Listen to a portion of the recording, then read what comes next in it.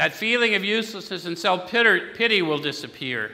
We'll lose interest in selfish things and gain interest in our fellows. Self-seeking will slip away. Our whole attitude upon and outlook upon life will change. Fear of people and of economic insecurity will leave us.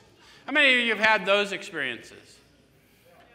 How many of you went through great economic insecurity, were in fear through it, and have learned to grow in it?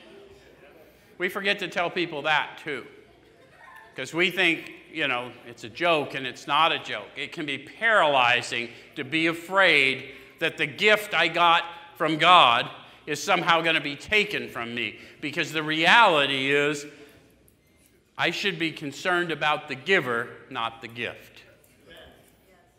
And so even when I lose something in this realm, I didn't lose anything. It's still mine because it's all His.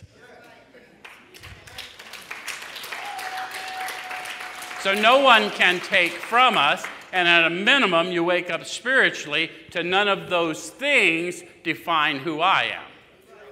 Does that make sense?